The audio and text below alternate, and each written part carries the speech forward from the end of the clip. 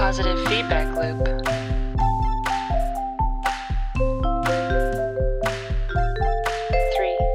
2, 1. Hello, welcome to Positive Feedback Loop.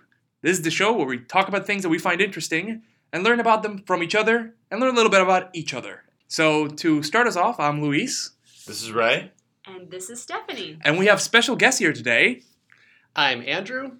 Yes, we have Andrew here on the recording studio with us. This very advanced facility called a Team Room at the Questrom School of Business at Boston University. So today we wanted to talk a little bit about piracy. That's actually a topic that is very dear to all our hearts as people who have grown up in the modern world. Dear to our hearts? Yes. Yes, it's exactly dear to our hearts. And as much as people enjoy the idea of pirates as the traditional swashbuckling sort, we all know that that's not really what we deal with anymore, with the exception of maybe Somalia. So let's talk a little bit about that.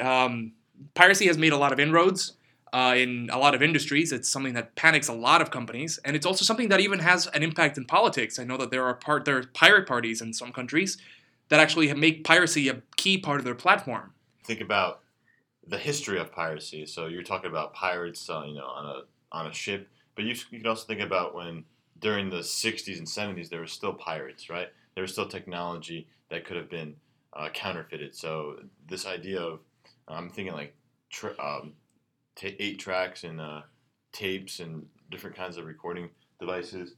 So it's not just the piracy of downloading movies or music, which is what we think of nowadays on torrents or IRC channels or other types of, dark interwebs platforms. That actually reminds me a little bit of those warnings before videos where like, if you wouldn't steal a car, you shouldn't pirate. Yeah. I'm going to say, I think it's interesting the point that Ray's brought up about how piracy has changed, because for most of us, piracy is a digital thing. We can think back to Napster back in the day, or Usenet, and then torrents today, primarily. But just the other day, I was watching a documentary, and I remember the old MPAA president talking about if we have video recorders. What's the MPAA, just for audience? The Motion Picture Association of America. Right. So these are people who sue you if you download a movie. Okay. The president of that in the 70s, I believe, or maybe early 80s, talked about if we have a VHS recorder in every home, we will no longer be able to produce entertainment, because if people can record it onto a VHS tape, the market will be gone, which is now the current argument being said about torrents, that we can't make television anymore if you're downloading it. But for VHS tapes, that's fine now. But it seems like digital has yet to sort of evolve. I have a question for you, Andrew. Did you pirate this documentary? Good question. I believe it was a YouTube documentary. Ah, fantastic. Yes. But actually, that's a fantastic point. That's one of the things that has happened a lot is the spread of DRM, digital rights management software, to try to stem the flow of piracy. And some of the arguments made by companies is if this is potential lost revenue, people not watching our things or playing our games, that means that we're not making that money that we could have been making from sales to them. But then people who engage in piracy or people who defend it would generally come back with, well, these are people who otherwise would not have consumed this content. Right, they see it as marketing. So a lot of companies, even in their minds, maybe conceptually write off this lost revenue due to piracy, saying, well, it's a way, we would have given away free CDs out on the streets when CDs were popular, and we would have given out cassettes of singles. To get that publicity, you would give away free content. Is piracy an argument for that, or is it really dangerous? Is it stealing revenue from those who are content creators? Well, one thing I want to mention is I don't think that a lot of times, I would say most piracy isn't, their objective is to get content without paying for it. True. But I feel like many cases, it's actually just an easier way to get your content. Things that have occurred or that have popped up in the last decade, like Netflix and streaming and high quality video that is easy to navigate, that has helped a lot in kind of suppressing piracy, and the affordable rates that they offer helps as well. Because it increases the barrier to trying to get that content otherwise, right? Like it makes it harder for somebody to steal content than to just pay the $7 or Yeah. $10 to Netflix. Right. Right?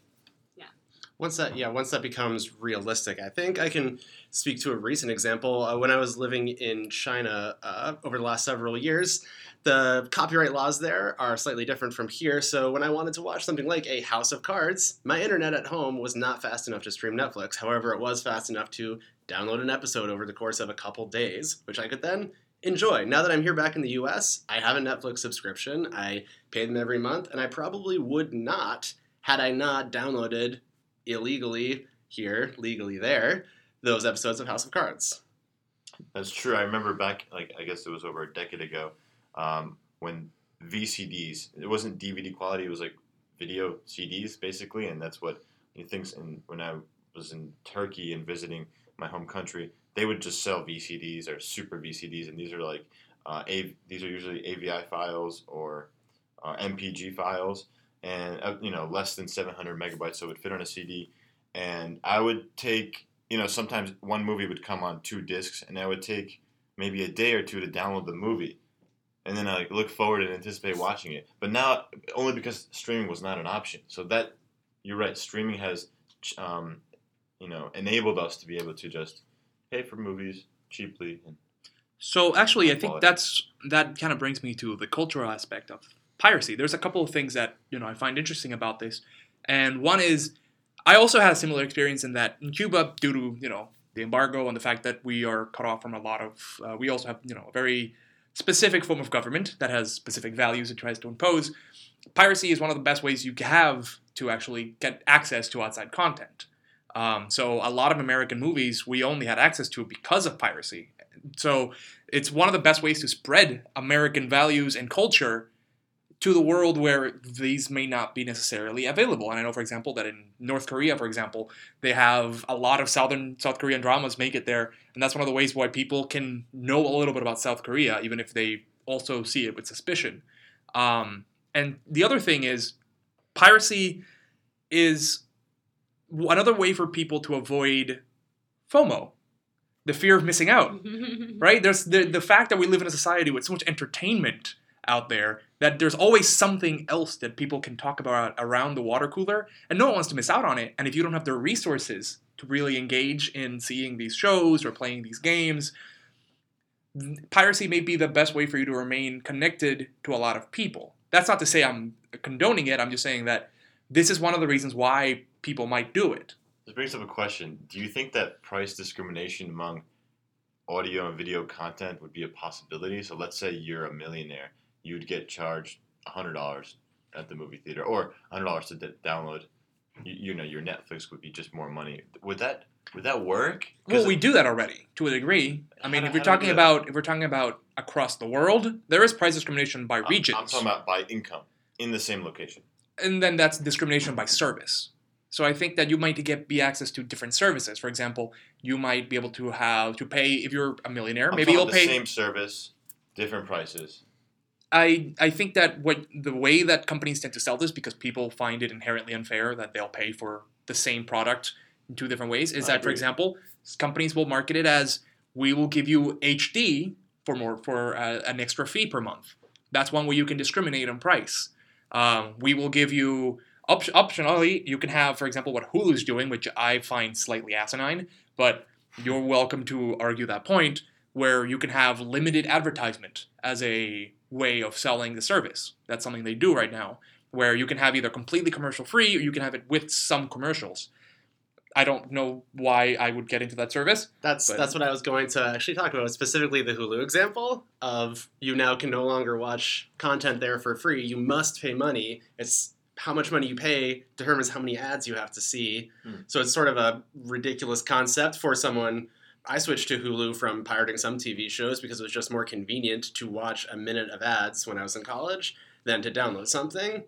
But then once it starts costing money, it really defeats the purpose, especially with ads included. But I think you'd have to be a millionaire to pay Hulu enough to not have any ads. That package is So there is no Hulu option where there's 0 ads? Not anymore. Well, there is an option where there's 0 ads, Oh. which is the extra paid option, which I think is like more than $10 a month.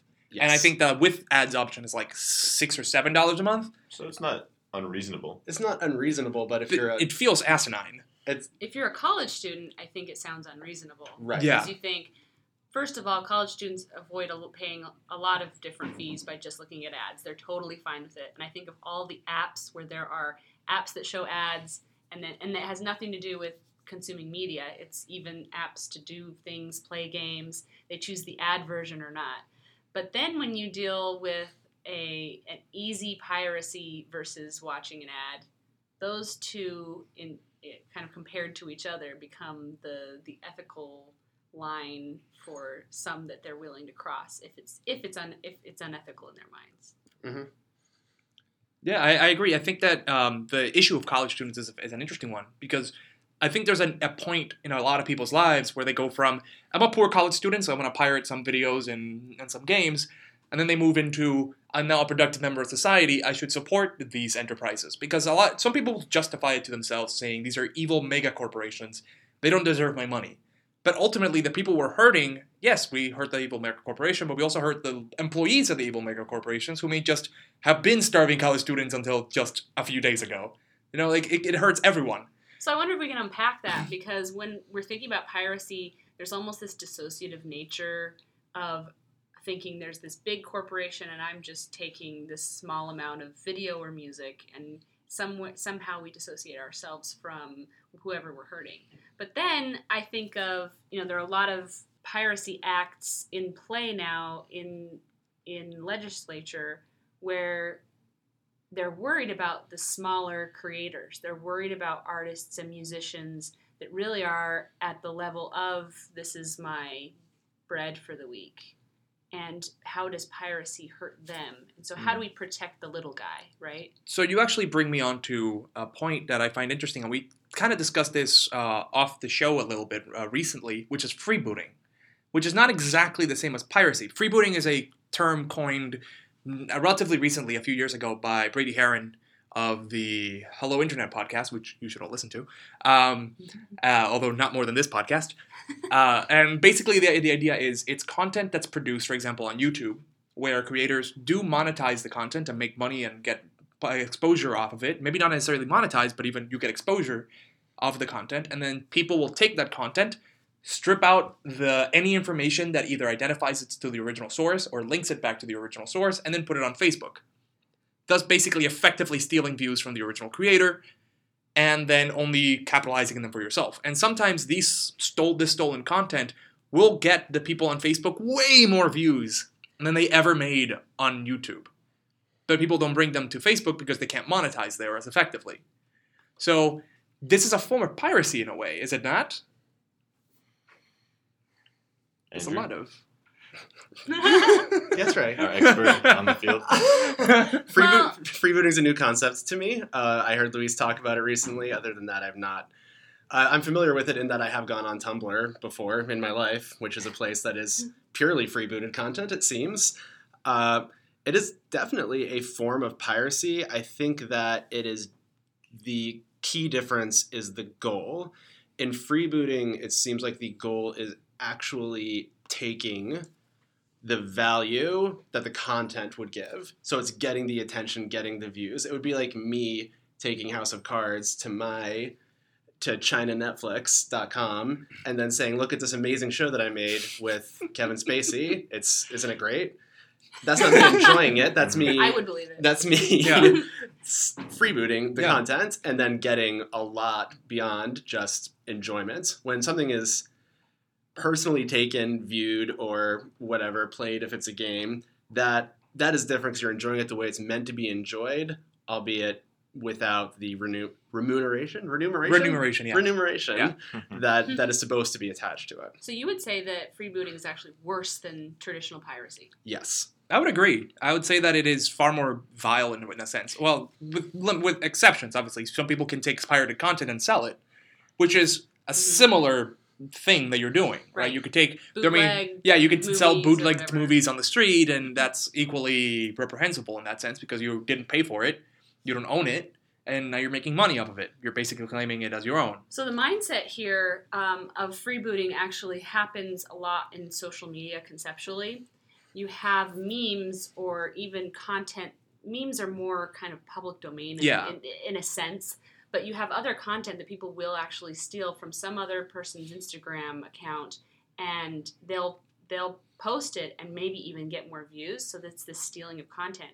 What's interesting to me is that Pinterest, in its user interface and its features, actually combats kind of that freebooting conceptualization by allowing people to repin another's content, but it still draws you back to the original pinner as the source of that content. So you can actually share something on your Pinterest profile by still giving credit, whereas on Instagram you can't do that. So I actually want to note something about that, because the way that I don't use Pinterest, for the record, not because I need to make sure that people know that, but more because I'm not familiar with its mechanics. But I would say that what a lot of people do when they freeboot is that they'll actually just, for example, take a screenshot of some artist's work and then strip it of any name and then post it as their own. So it's not that they're just resharing things. Mm-hmm. It's that you're literally stealing it and then hiding the source. Right. Which I don't know if Pinterest has a method to combat that, but that's a lot more devious, I would say. I guess what I'm talking about is that it's easy to slide into this freebooting mentality. It's almost like the slippery slope of ethics. By especially in a sharing account, because it's so easy, and so Pinterest at least reduces the gray area between the two. So I was thinking about solutions to this problem. Yeah, let's hear it. So I don't know if you guys know about steganography, which is the science of hiding information within the actual image or video or audio in the file. So it's not the original location or the original source of where it came from would be encoded within the file itself, unseen by other people.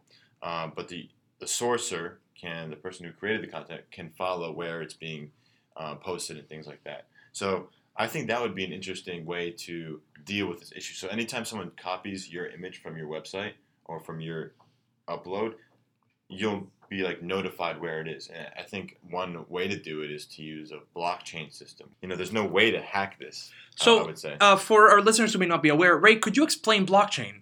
Right. So yeah, Luis, blockchain is kind of it's a distributed database where it basically records every time there's a transaction or every time there's a copy. For this example, there'll be a timestamp of when that occurs, where it occurs. So in a way, you have this distributed ledger where any action that's happening about this file is recorded on multiple servers or databases, and they work with each other. So if something is changed on one computer, it'll also be that information will be kind of copied onto all the other servers. So there's no way to, and it's distributed, so you don't know where the servers are. It's completely random.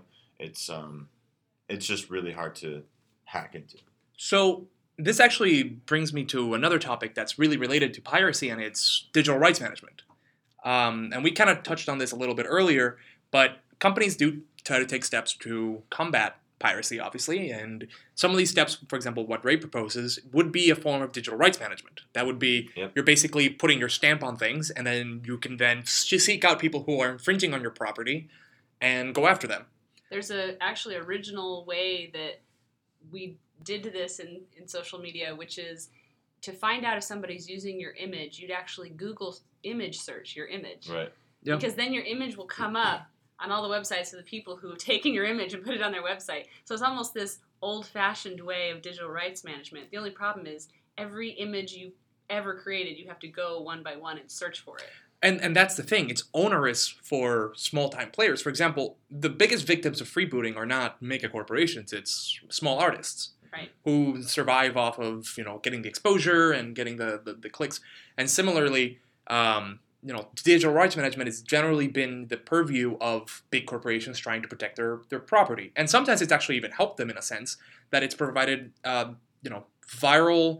It's had a viral quality to it, and that it's helped them promote themselves. For example, I know that there are some games that have quirky ways of getting around pirates, and they've done this since the 90s, where, for example, if you pirated the game would detect it, and there would be an unbeatable boss just to stop you from going further in the game. Yeah. That's really interesting. Yeah, and that's a way that kind of can get underneath the skin of pirates. That's why I was never able to beat that. What was that game called? Okay. Ray admitting to piracy on the record.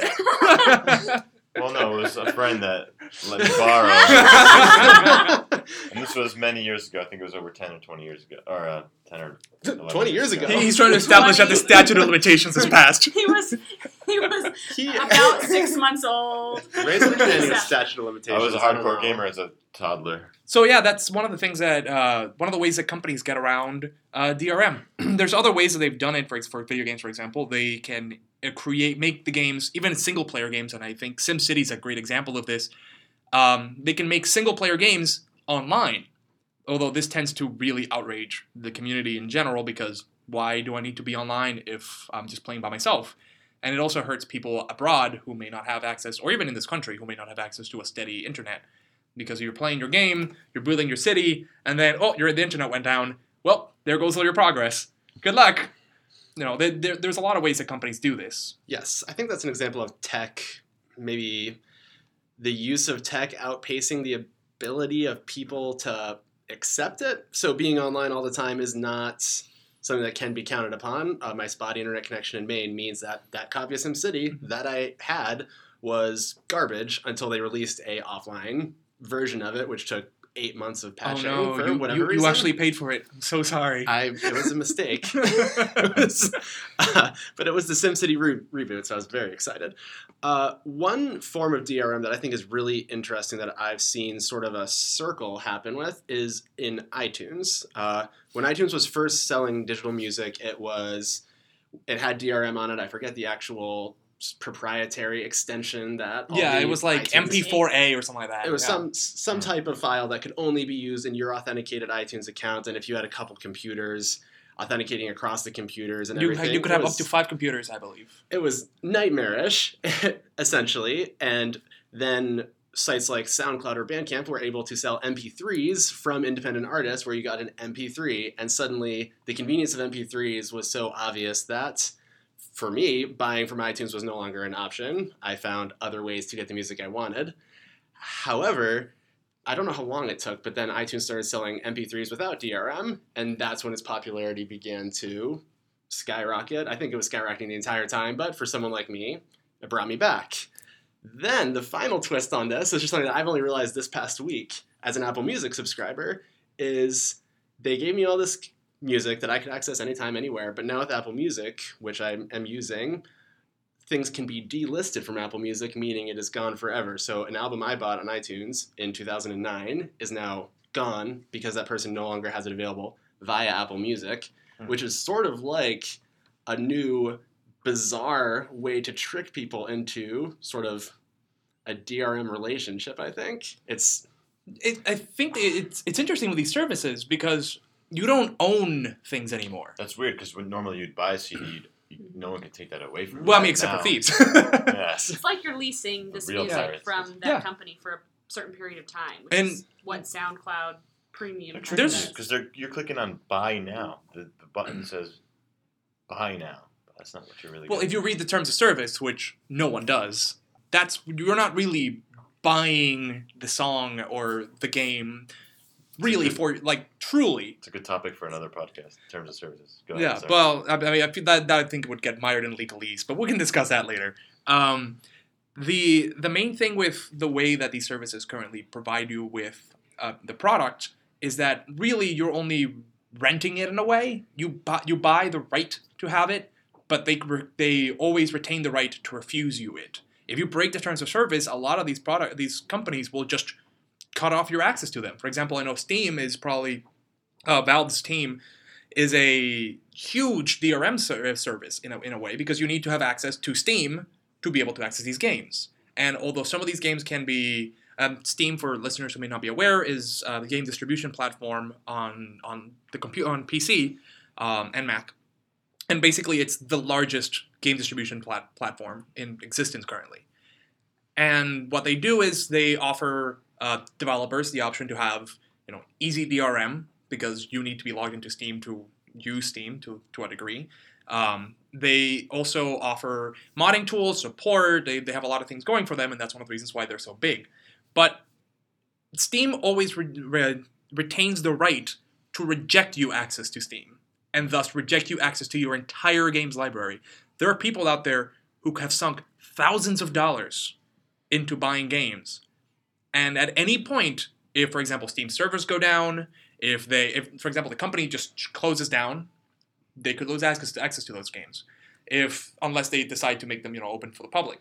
If the company decides that you've broken the terms of service, you've violated them in some form, you could get banned, and thus now you might be, the games might not be accessible to you anymore. It's interesting because you're describing lock-in as almost an investment profile. It's a high-risk investment, and it's a long-term investment almost to sink $1,000 into something but to not know in 5 years what will happen to that. But it's not a profitless investment. I mean, I don't mean profit in terms of. You're enjoying the valueless, content, right? Yeah. So you're experiencing value throughout. It's like you're getting these dividends, and you're taking dividends, but you might not get that. You might not get that lasting value at the very end to own that content. So is it worth the investment for the enjoyment you're getting? And I'm thinking of an example like Adobe Creative Cloud, where they switch their payment model to the subscription model. And so you're paying to use Adobe products as time goes by, and then you just don't have that software anymore once you stop paying. But you still hold on to the things you created with it.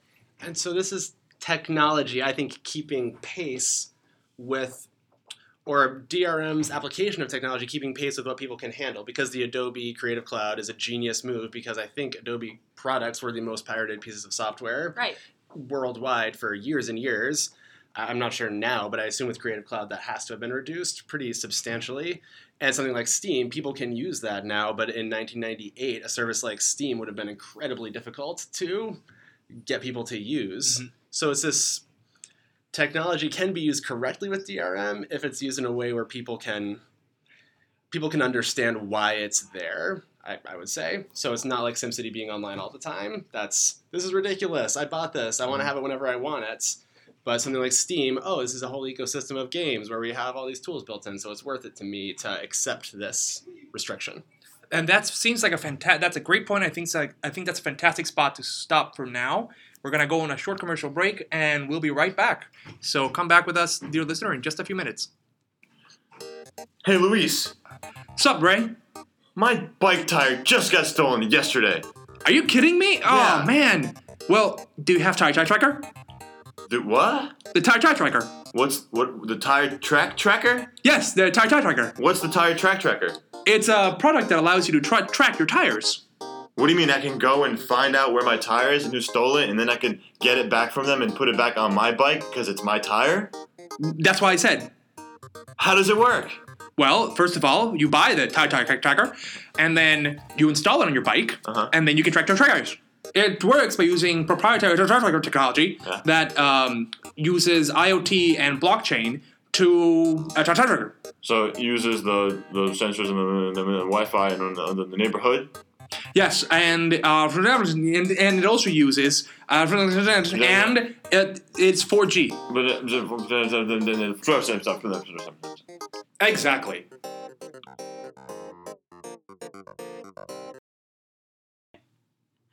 Welcome back to PFL Podcast. We had a great guest, Andrew, with us. During the commercial, we had a bit of an argument about piracy and how it affects the new generation, how they view content. So, Luis and Ray, what are you duking out right now? Right, so I was thinking about how, since it's so much easier to access content using streaming tools and, Netflix and all these different iTunes platforms, piracy is less of a problem, I think. I would disagree now, with you. Compared to 15 years ago. I would disagree with you in a sense. I think that the expectation about content has changed inherently. Expectation from who? From people in general. New generations expect content to always be available. And if it is not, they will do what is necessary to get it. Available for free or for just price? Easily available. They've grown up having Netflix in their homes. They've grown up with, I know that at this point I've had content just freely available to me. Not necessarily for free, but... It was always easier to buy the DVD versus pirating the Is video. it? Yeah, it was. You go to the store, you pay $15 to $20 for a DVD, you get the movie. If you wanted to pirate it, you had to find the right IRC channel, you had to find the right place. I know with torrenting it became much easier, But you're there's forgetting. also risks of downloading malware and viruses, so it's not necessarily easier to do piracy. But you're forgetting that the people who have to go buy those discs are generally people who have money, right? Yeah. Children don't tend to have a lot of money on hand, with some exceptions. So generally, for children, they're going off of their parents' Netflix accounts. They're going off of what their friends are able to give them. So, at least in my opinion, I expect that might have a consequence in that children now have an expectation that if it's not available to them easily, then they will pirate it. Also, I don't think that money is the only dimension. And this goes back to something you said, Luis, at the beginning of the podcast about FOMO, the fear of missing out. The accessibility was different in my childhood than it is in a young person today. I think of if I missed a TV show because I wasn't at home and it was airing at a specific time, I just missed it. And maybe I could have somebody tape it for me, I watch a rerun, whatever. But now, if they want to get content, they can get it, and so they will search it out. So of those methods is the most accessible to someone who's young. So they think about money, but they think about accessibility. Yeah, and if you go online, it's very easy to just search, insert name of show, free, streaming, right? And any child can do that. I mean, they'll get viruses because they may not know how to properly search for things that are illegal. But, and again, dear listener, we're not advising that anyone go out and commit piracy. PFL Podcast does not condone piracy or illegal activities.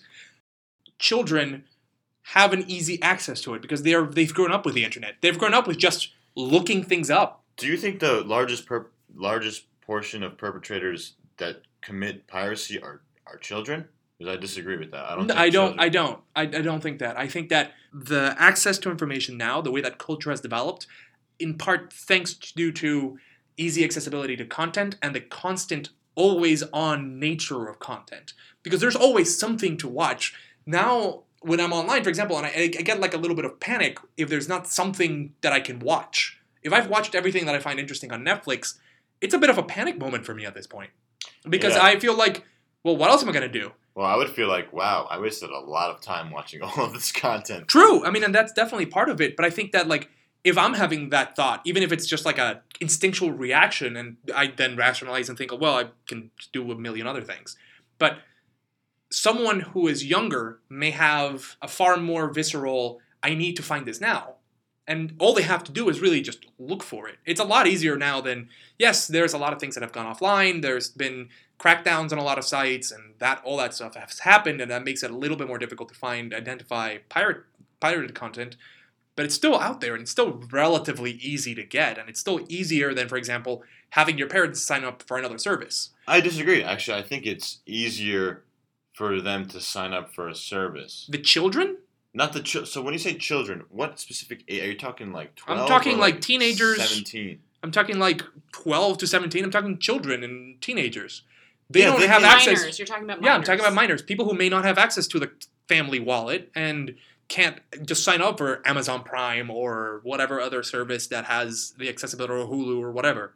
They may not have access to these games. Or they have the access that their parents decide for the family. Exactly. So families have access, which you see in kind of Netflix with these user profiles, or you see Amazon Prime being kind of used for all the family's needs for shipping, but also Amazon Prime Music or whatever. So you think in a way children are defying their parents' denial of access to Hulu and Netflix by committing piracy.